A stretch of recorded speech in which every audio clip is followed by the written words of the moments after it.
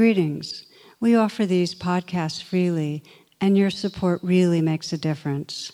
To make a donation, please visit tarabrach.com.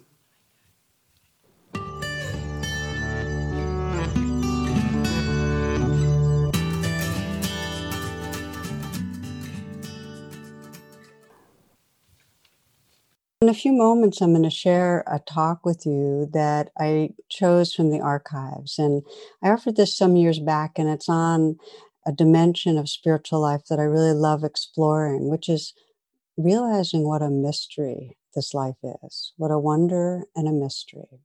So we'll have a short pause, and then I'll begin the talk. Thank you.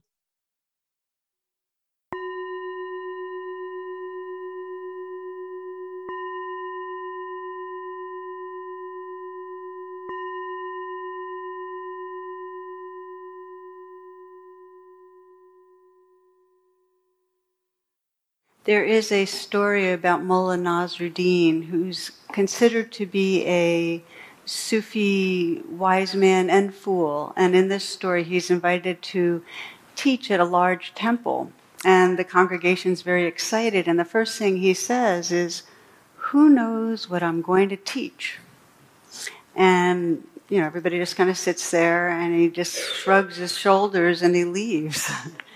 And so they're pretty confused and upset, so they invite him again. And again, everybody's gathered, and he says, "Who knows what I'm going to teach?" And everybody raises their hand. He shrugs his shoulders and exits. Third time they invite him, and he again, poses the question, "Who knows what I'm going to teach?" And this time, half the group raises their hand, and he says, "Good, then you guys can teach the other half." And he leaves again. So I share that because it's an interesting question, what we really know about life. We go around at one level of knowing, but there's these huge questions like, where did this universe come from? And what happened? What started it off? And if there was no starting point, what does eternity mean, really? Or what is love? We use that word love all the time. But if we slow down just a bit and sense a loving feeling and go, okay, no, really, what is this? What is love? And then we can wonder about how it is that humans create so much suffering. How is it possible, this blast in Boston, causing the pain of that? It's just we shake our heads. Or how is it possible that the continued torture at Guantanamo? Or nature's violence. We have hundreds of people who have recently been killed in Iran because of an earthquake. And then we have at the same time, marbled through everything, this incredibly beautiful spring. Right here in D.C., for those listening, this is when our redbuds and our dogwoods start doing their thing. It's just beautiful. So what is the deal with the 10,000 joys and the 10,000 sorrows? What do we really know? So for me, I was thinking about this, and then, of course, a couple of days ago, there was yet another, in this eternal search for dark matter, another announcement of, hey, possibly you might have a glimmer of the particle that accounts for, 98% of the universe that we don't know about. It's amazing. We only perceive a small percentage of this universe. So it's an interesting and humbling wake-up for me when I realize I go around with some air of certainty, like I know something, and I'll get an email and I'll, just respond and like I have an answer, or I'll speak with such certainty. My family used to joke with me how I'd mispronounce words, I'd slaughter them, but because I said it with such an air of confidence, nobody would say anything, And then I'll look up at the stars, or I'll be with someone who's recently lost a beloved, and I don't know anything. Those don't know moments, those are the moments actually, when I'm looking right into the face of the mystery, when I feel most real. when there's a kind of innocence and honesty and actually an aliveness. And let me ask you this, just a brief kind of reflection, if you will, just to close your eyes.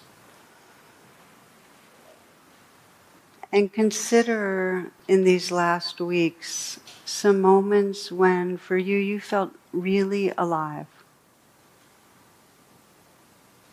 When you felt that sense of, whether you call it innocence or realness or aliveness.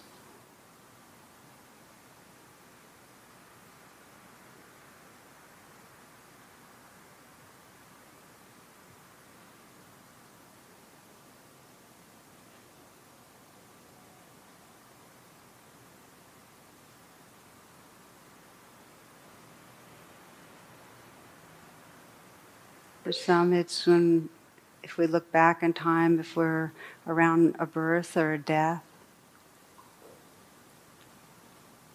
For us, sometimes it's in nature, beauty, dancing, gardening, music, creativity. You can open your eyes. I think the common denominator when we look and sense, well, when was I most alive, is when we're living beyond the confines of the thinking mind.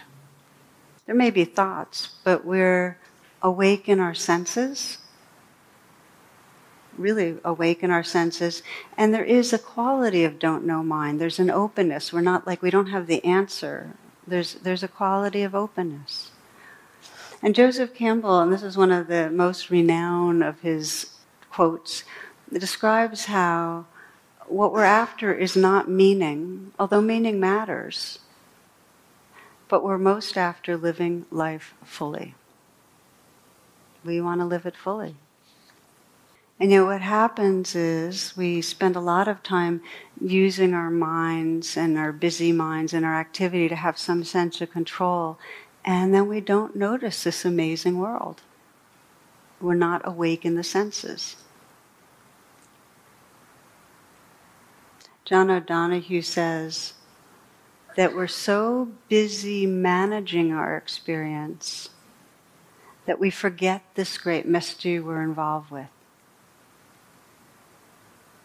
And that to me really resonates. That most moments we're in manager mode. We're trying to navigate our life. We're trying to get somewhere. And that a lot of the time it's thinking and figuring it out, our beliefs, our mental energy. Again, Joseph Campbell talks about religion as an inoculation against the mystery. But the more we have these ideas about how things are, the less we're actually here in that inquiry, where we're like really feeling our way into the truth, hands-on. So I think you probably have the flavor of tonight's exploration will be reflecting on really, how do we enter the mystery? How do we rest in don't know mind? In other words, get outside that kind of certainty or obsessiveness or figuring out. This is Einstein. I just ran into this one a few days ago. I liked it. He says, "We are slowed down sound and light waves, a walking bundle of frequencies tuned into the music of the cosmos. We are souls dressed up in sacred biochemical garments, and our bodies are the instruments through which our souls play their music."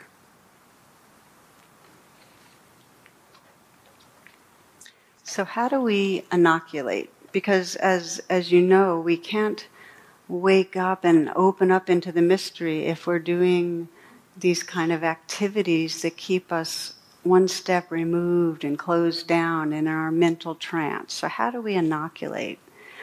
And in the Buddhist tradition, what we point to is grasping and aversion. We inoculate because most of us move through life in pursuit of something that we think is going to make it better.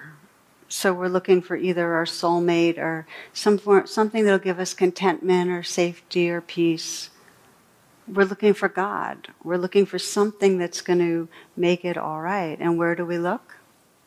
Well, we look through our thoughts and our beliefs, and mostly we're looking towards the future, so that what we're wanting is ahead of us in time and somewhere outside of us.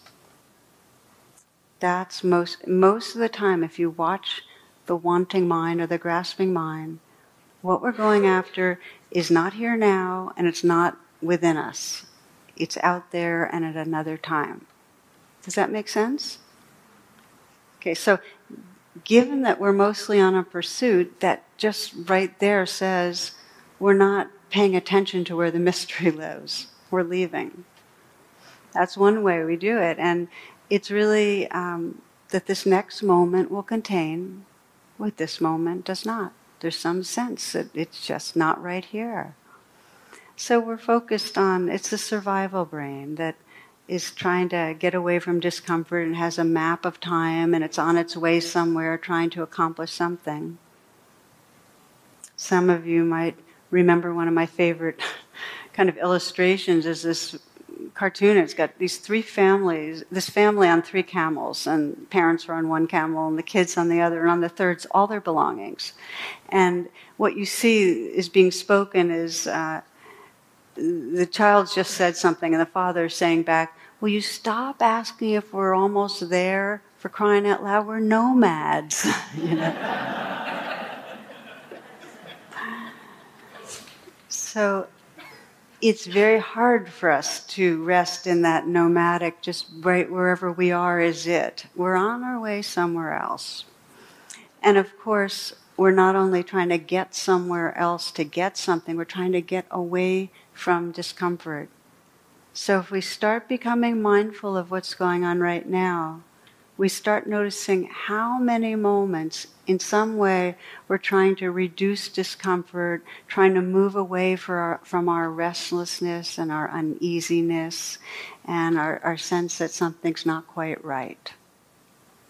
Those are the two main ways that we inoculate ourselves.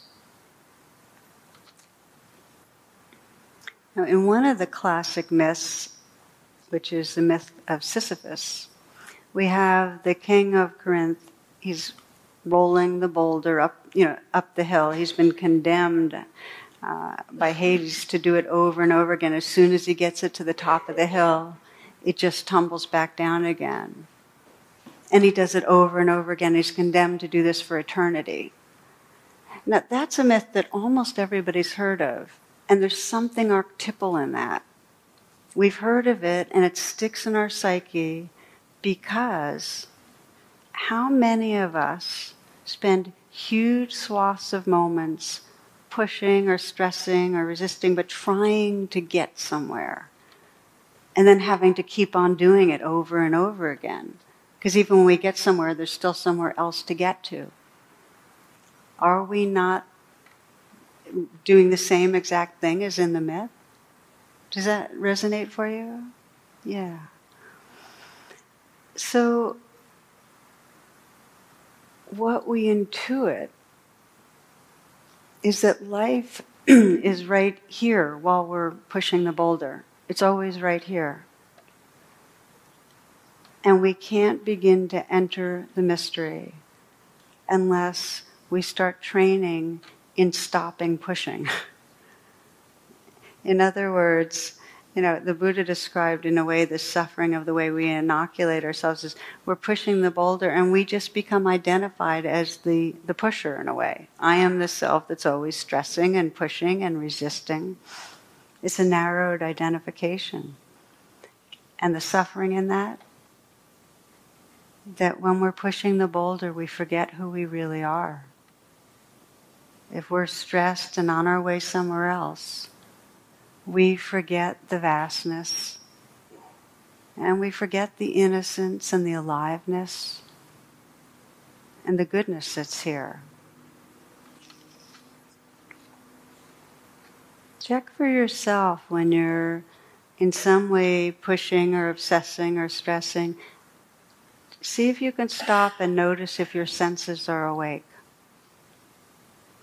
I sometimes find I go for a walk and I'll notice that my mind starts drifting, and if I completely stop and stand still, I'll realize how little I was noticing. Try stopping. So you're pushing the boulder, just try stopping and see what happens. So the suffering is that because we are so often inoculating ourselves from the mystery, keeping busy, controlling, pushing, we miss out from really the one place where we can find love and freedom. And we keep using the same strategies to get there that don't work. We're trying to solve problems and feel better and touch peace and be more alive. But it's as Einstein said, you can't solve a problem from the same state of mind that created it. Most of you know that one? I like the way Will Rogers put it. He said, if stupidity got us into this, how come it can't get us out?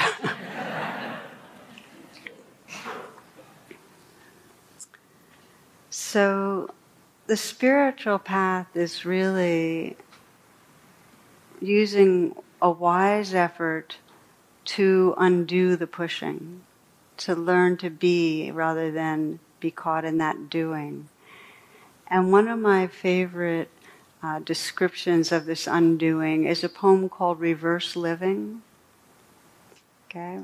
And it starts like this. It says, life is tough. It takes up a lot of your time, all your weekends. And what do you get at the end of it? Death, a great reward. I think the life cycle is all backwards. You should die first, get it out of the way. Then you should live 20 years in an old age home. You get kicked out when you're too young. You get a gold watch. You go to work. You work for 40 years until you're young enough to enjoy your retirement. You go to college. You party until you're ready for high school. You become a little kid. You play. You have no responsibilities. You become a little boy or girl. You go back into the womb. You spend your last 9 months floating. You finish off as a gleam in someone's eye.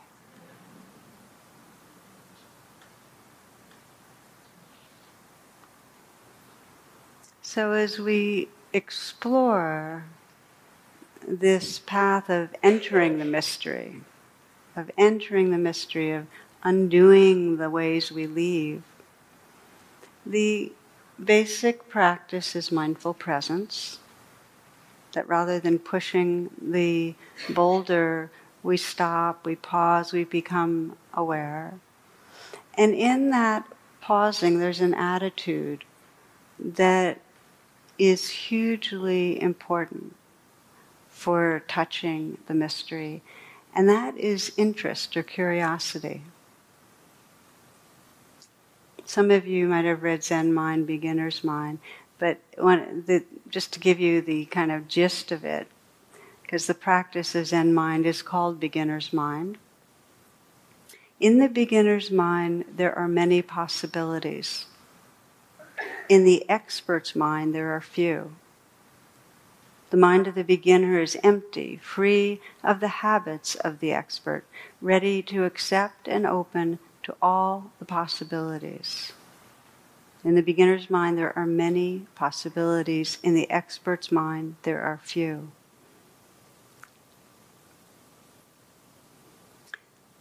So this is a real key. The shorthand is don't know mind.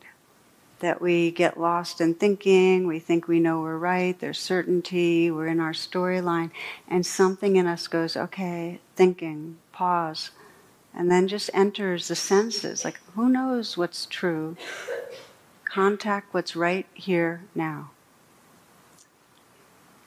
Let go of the ideas, let go of the certainty, open to this infinite possibilities that are right here now. So the remainder of mindful practice, once we have this attitude of curiosity, is touch what's right here, contact the senses. You can experience it right now if you just say, well, what's happening inside me right now? Contact the senses, feel it,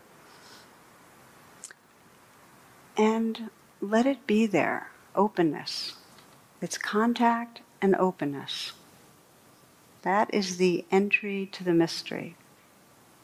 contacting the senses, and openness. And if you close your eyes for a moment, you can let the breath be a reminder of this entry, and sense with the in-breath that you're willingly contacting exactly what's most alive in the body and the heart. So the in-breath is that contactful attention, recognizing what's going on inside you. It's as if you're asking the question, what is happening? And the in-breath is bringing your attention to what's happening. The out-breath is connecting to the space that's around you and within you. So you breathe out and kind of let go into that space and sense that whatever you've contacted is floating in that space. So practice for a few moments breathing in and sensing whatever is most predominant in the sensory awareness. Inside, breathing in and contacting with interest what's here, with willingness what's here. And then breathing out and sensing that you're letting go into the space that's so vast that it includes all the sounds, everything that's happening that you're aware of. Contact and space.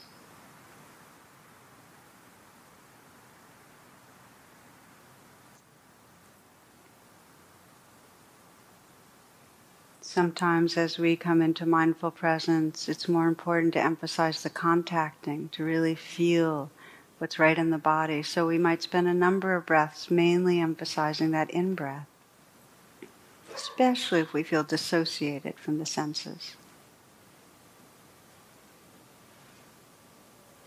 There's no way to enter the mystery unless it's through this embodied experience. Sometimes we feel very strongly what's in the senses, but there's no space, in which case you might emphasize the out-breath. Emphasize visualizing, listening, and sensing the space around you. Even sensing that within the tangles that are difficult to feel, there's space. Contact and space. You can keep feeling your breath if you'd like, but please open your eyes. So, what happens when we start moving through life and our intention is to wake up out of our trance and come right into this living mystery of what's right here? What do we encounter? Well, often the first layer of experience we encounter when we enter into this aliveness right here is unpleasant experience, something we've been running away from. And so then the practice is, can we bring that breath or that contact and openness to what's there? And for me, the example recently has been, I continued to have quite a dense schedule and a sense of busyness. And I've noticed, just this week, we have family visiting, Jonathan's family is visiting right now. And my egoic self, the one that's pushing the boulders, got some oomph in there that wants to just get stuff done. So I'm prepared, and so this, so that. And so there's been this sense of when I stop pushing and I try to just be and be relational, the first thing I run into is kind of anxiety, some tension, some looking to be able to get away and get back to work. So this became my place of attention. Like, how do I come into this, to a real spontaneous, creative, loving presence, into that mystery of what's right here, when there's most of me is wanting to go off and push a boulder, And so what I kept doing, when I have a few moments on my own, is letting that anxiety be there, and just what we were doing. Breathe in, contact the squeeze and the tightness, and breathe out and sense it floating in something larger. Breathe in, contact it. Breathe out. Sense it not only floating in something larger, but it's not so dense. There's space inside it. Breathe in, contact it. So to continue that practice of presence and start noticing this kind of irony that the reason I can sense I'm pushing the boulder so that I get everything done, so I'm prepared when I do my teaching, so I don't let anybody down, so I can feel a sense of connection and love and belonging because I haven't disappointed, that whole thing. So I'm aware of that. I'm seeking belonging by pushing, but what is pushing doing? It's taking me away from connection, which is the thing I'm wanting. Does that all make sense? Okay. So it's really helpful. I sit there and start breathing into and start sensing what's behind the anxiety, the fear of failure, the fear of letting people down, and then realizing, the very way I'm trying to solve that problem is keeping me disconnected. Keep staying with it until gradually there's a kind of tenderness and a presence and an awakeness that feels more like home than the one that wants to go push a boulder. It feels more mysterious, more immediate, more alive. And then when I go and be with, and it's such a delight, these 3 young children that are visiting us, I can play with them. And I wouldn't have been able to play, I truly would not have been able to play if I didn't pause and bring that presence to the anxious boulder pushing energy. Don't know mind. I thought, I had the certainty, I had to get it done, I had to do this. Just opening. So there is an Irish teaching, an Irish wisdom on worrying. Yes, worrying about getting things done, worrying about failing. I'm going to read it to you. It's a proverb. There are only 2 things to worry about, whether you are well or whether you are ill. If you are well, you have nothing to worry about. If you are ill, you have 2 things to worry about, whether you will live or whether you will die. Now, if you're going to live, you have nothing to worry about. If you're going to die, you have 2 things to worry about, whether you're going to heaven or whether you're going to hell. If you're going to heaven, you have nothing to worry about. If you're going to hell, you'll be hanging out with so many of your friends you won't have to worry. Isn't that great? Now, if we could wisely take that message, it would be great. But here we get to the core reason that we inoculate ourselves from the mystery. That the deepest sense of the egoic self, the deepest belief, is that I'm separate and that ultimately I'm going to be really separate. I'm going to be cut off for good. To the extent we have some sense of belonging, I'm going to die, or else I'm going to be separated because other people are going to die. So the deepest fear and pain of the egoic self is loss of contact. And the fear is I cannot let go into the mystery, into the present moment, because all that stuff's going to happen. So the egoic self is spending its life trying to prevent the inevitable by pushing boulders. When the only way to discover true belonging is to stop pushing. Now, it doesn't mean we don't die. When we stop pushing, we start discovering in that mystery a timelessness and a presence. We discover what Pema Chodron called the love that will not die. So, story for you that, written by Paul Purcell, and it's a description. It's in his book, The Heart's Code, and it's a true story. It starts, "Oh my God, David, no!" cried Glenda when she saw the bright lights headed straight for their car. As the squeal of the tires struggling to grip the road became one with her own shriek of helpless terror, she knew that she had lost her husband forever. Moments before the car came crashing through their windshield, the couple had argued over something silly and had been sitting in resentful silence. They had had these little scuffles before, but unlike all their previous skirmishes, this time there would be no opportunity to apologize and reconfirm their love. 3 years after the accident, Glenda sat with me in a dimly lit hospital chapel. The heart recipient, at her request, I had arranged a meeting between her and the young man whose life had been saved by the gift of her husband's heart. The heart recipient and his mother were almost a half hour late for the meeting, and I was ready to suggest that we leave. As I stood and took Glenda's hand, she said quietly, "No, we have to wait. He's here in the hospital. I felt him arrive about 30 minutes ago. I felt my husband's presence. Please wait with me."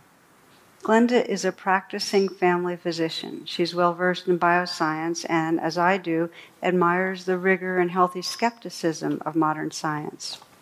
Now, however, the power of something that transcends what science calls common sense was tugging at her heart. "David's heart is here," she added. "I can't believe I'm saying that to you, but I feel it. His recipient is here in the hospital." At that moment, the door opened and a young man and his mother walked hurriedly down the center aisle of the chapel. "Sorry we're late," said the young man with a heavy Spanish accent. "We got here a half hour ago, but we couldn't find the chapel." After introductions and awkward attempts at humor about a heart-to-heart meeting between this young wife and her husband's heart, the usually shy Glenda blurted out, "This embarrasses me as much as it must embarrass you, but can I put my hand on your chest and feel your heart?"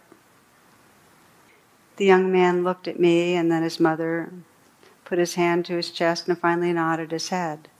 As Glenda reached forward, he unbuttoned his shirt, took her hand, and gently placed it against his naked chest. What happened next transcends our current view of brain, body, heart, and mind. Glenda's hand began to tremble and tears rolled down her cheek. She closed her eyes and whispered, "I love you, David. Everything is copacetic." She removed her hand, hugged the young man to her chest, and all of us wiped tears from our eyes. Glenda and the young man sat down and, silhouetted against the stained glass window of the chapel, held hands in silence. Speaking in her heavy Spanish accent, the young man's mother told me, "My son uses the word copacetic all the time now. He never used it before he got his new heart, but after his surgery it was the first thing he said to me when he could talk. I don't know what it means. He said everything was copacetic. It's not a word I know in Spanish." Glenda overheard us. Her eyes widened. She turned toward us and said, "That word was our signal that everything's okay. Every time we argued and made up, we would both say that everything is copacetic." Our discussion about a magic word that seemed to reveal a code of the heart within him stimulated the young man to share story after story of changes he experienced following his transplant. Described by his mother as a former vegetarian and very health conscious, he now craves meat and fatty foods. A former lover of heavy metal music, he says he now loves 50s rock and roll. He reported recurrent dreams of bright lights coming straight for him. Glenda responded almost matter-of-factly that her husband loved meat, had played in a Motown rock and roll band while in medical school, and that she too dreams of the lights of that fateful night.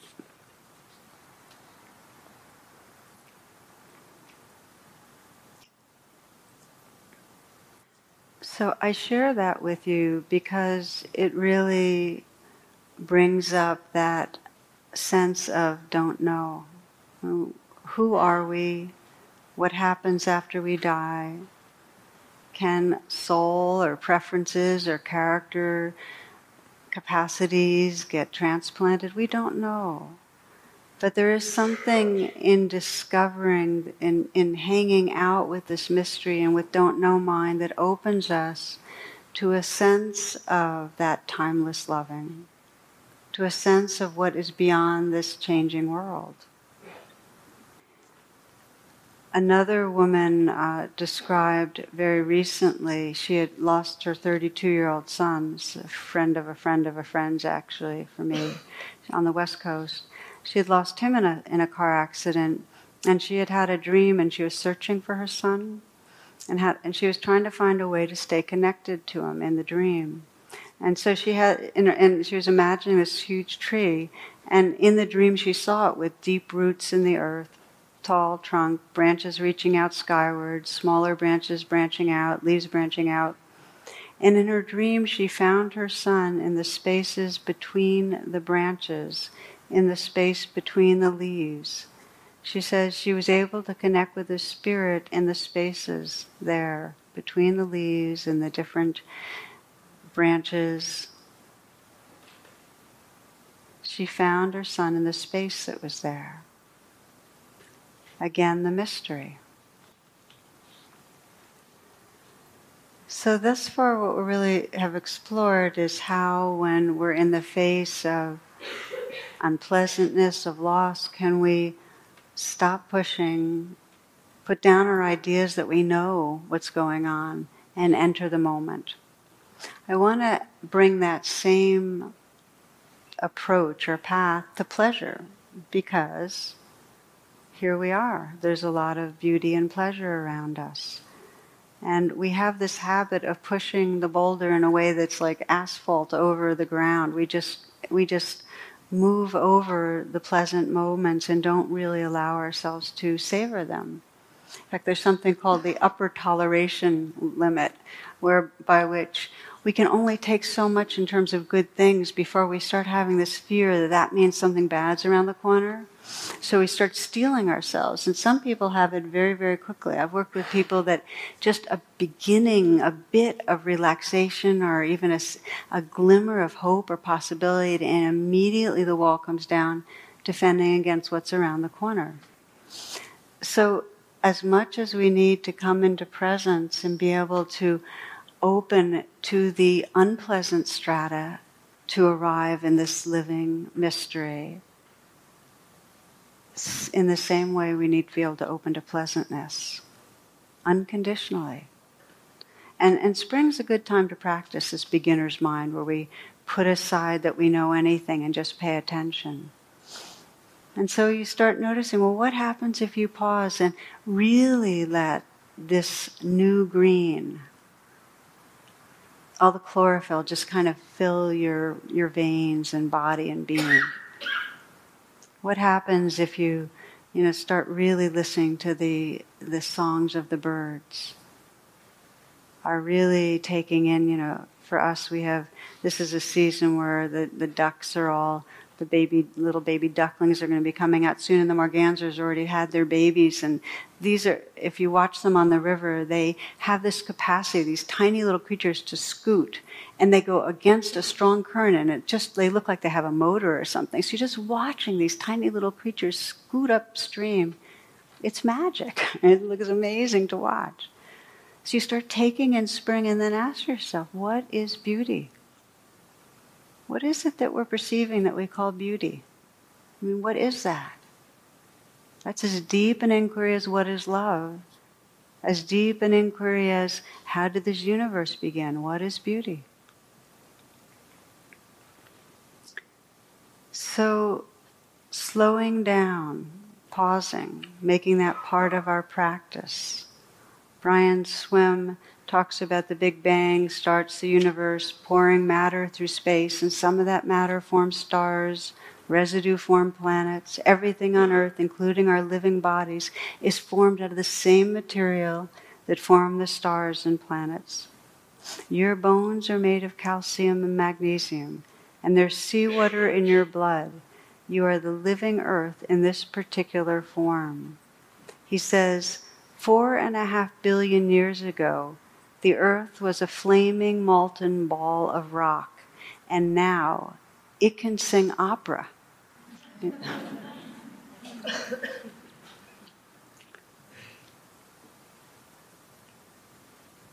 Can you get a sense of how certainty, knowing an answer, covers over the wonder about all that? If we think we know, it's like our fists are closed. So Mary Oliver has her teaching on beginner's mind I want to share with you. And the title of this poem is Mysteries, Yes. Truly, we live with mysteries too marvelous to be understood. How grass can be nourishing in the mouths of lambs. How rivers and stones are forever in allegiance with gravity, while we ourselves dream of rising. How two hands touch and the bonds will never be broken. How people come from delight are the scars of damage to the comfort of a poem. Let me keep my distance always from those who think they have the answers. Let me keep company always with those who say, "Look," and laugh in astonishment and bow their heads. So we're exploring how in the face of pleasantness or unpleasantness, we can pause and come home to this vividness and not know and really celebrate it. I'd like to take a third and final place of paying attention, and that is to possibility. That in addition to what we say is here and now, this breath, this sensation, this sound, this feeling, there's also this unmanifest, it's like the fertile void, this potential that's right here in every moment.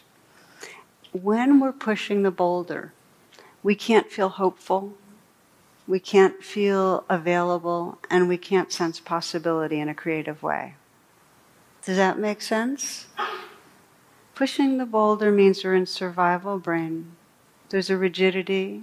We're living in a script in our mind.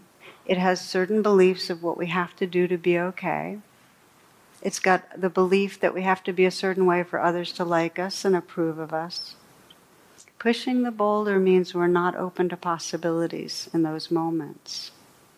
And some of the beliefs that we are living with, most of them actually, are fear-based. So when we're pushing the boulder, not only are we not open to possibility, we're very certain about what the bad things are going to happen. So there's a lot of courage to stop pushing, given that when we're pushing, we're afraid bad things are going to happen. And yet, with the courage of letting go and letting be, and not knowing, being able to say, okay, I don't know, this whole world of possibility opens up. Story.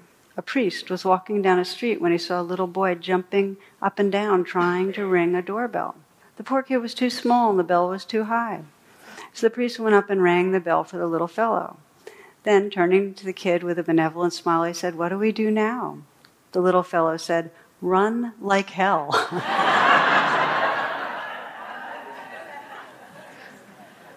We don't know what's going to happen. We don't know.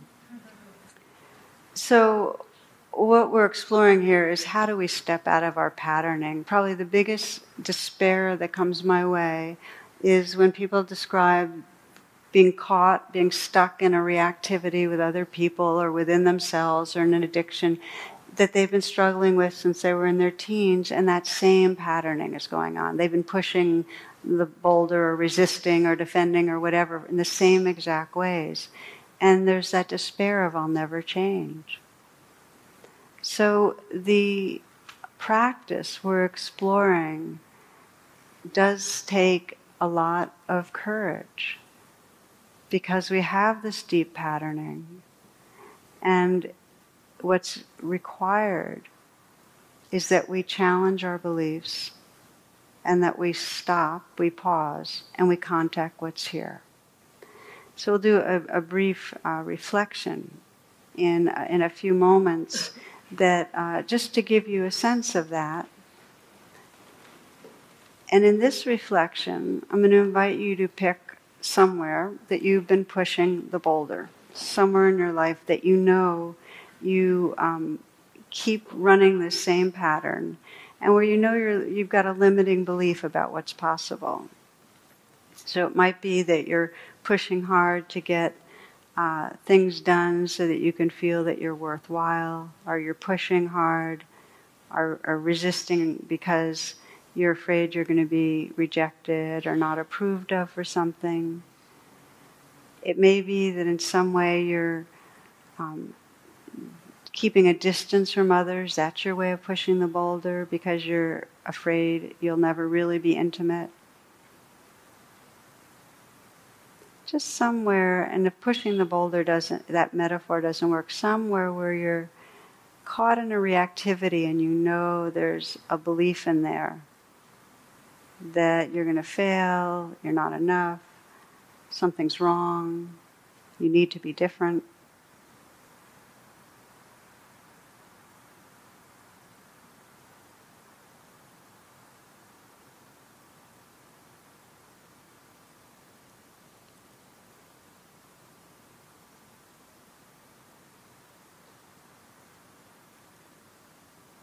And take a moment to sense what it's like to live inside the belief, whatever limiting belief you can tell that is operating in there.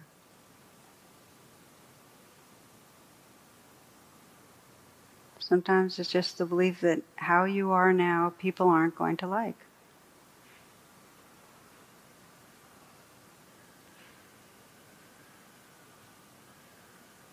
Maybe it's the belief that something bad's around the corner.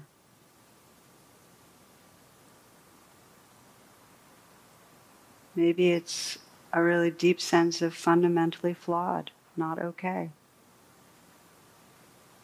Take some moments to sense what it's like to live with that belief. How it's affected your life. How it's stopped you from living fully.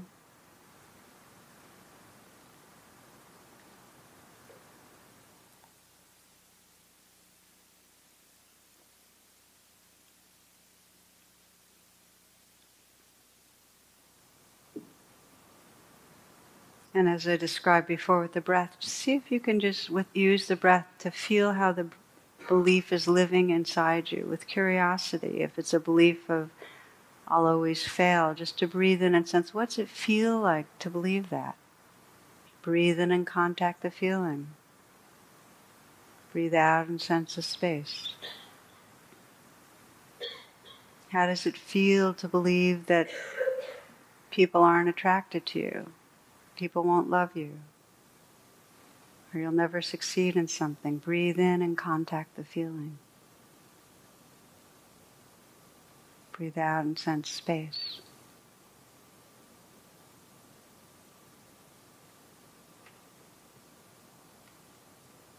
So you're bringing mindfulness to a place where you're stuck.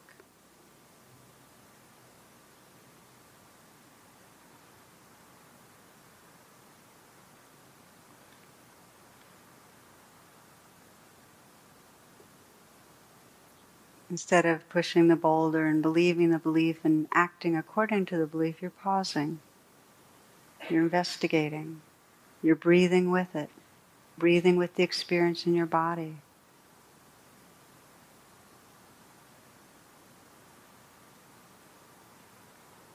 Now ask yourself, what would my life be like if I didn't believe this?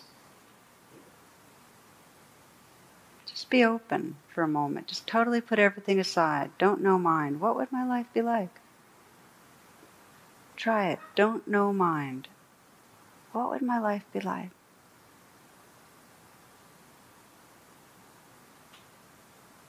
You might just get a felt sense. What would my life be like if I didn't believe this? Who would I be? Ask that. Who would I be if I didn't believe this?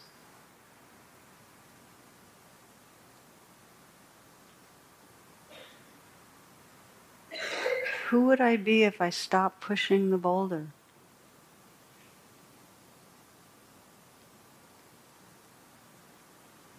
Just sense what comes up and let go and just live from that right now. Just be what you're experiencing. Beyond the words, just be that. Be that groundlessness, that openness, that freedom, and whatever else goes with it, be it.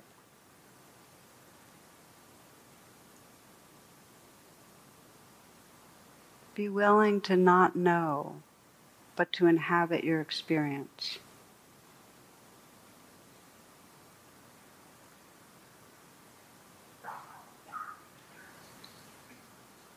This is Mary Oliver. She says, still what I want in my life is to be willing to be dazzled, to cast aside the weight of facts.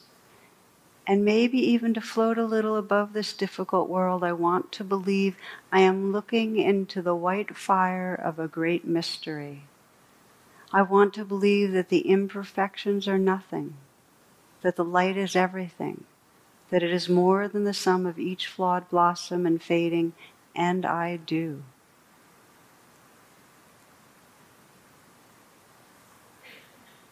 What if you didn't believe anything was wrong with you?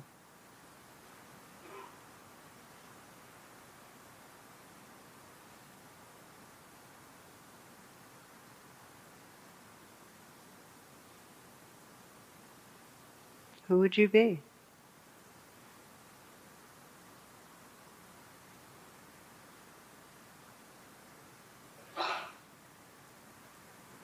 You can keep meditating, keep your eyes closed. We'll conclude by just sensing the word mystery has been used by some to mean God or the sacred,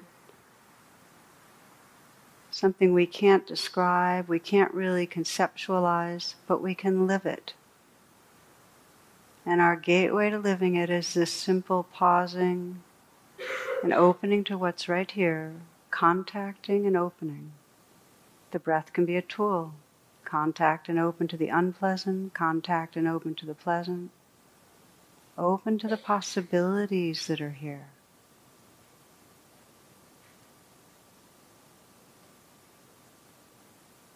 Einstein says when we connect with that mystery, that sacredness, these lives become the instruments through which the soul plays music.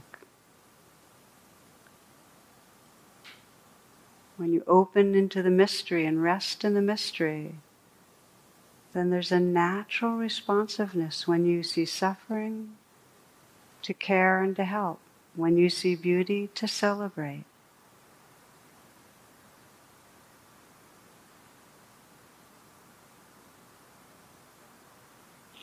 These last few moments, I'd like to invite you to just let your senses be wide open.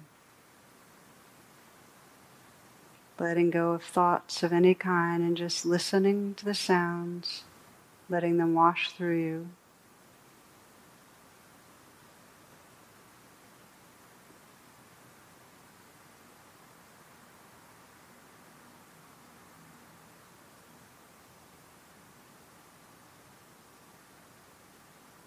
Opening to the aliveness and the space in the body.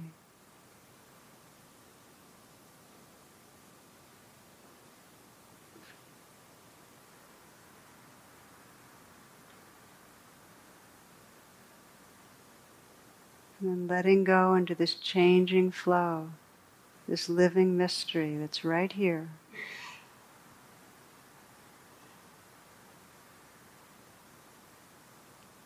Being the mystery.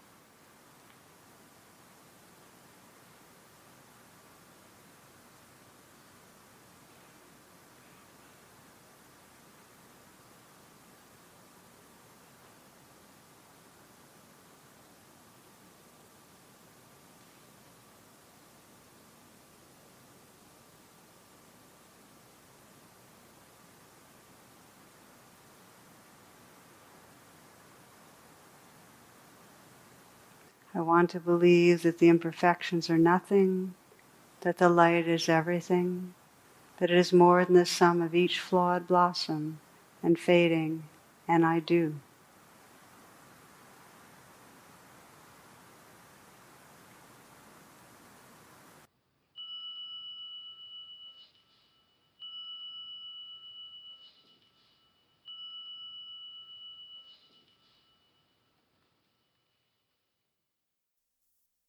For more talks and meditations, and to learn about my schedule or join my email list, please visit tarabrach.com.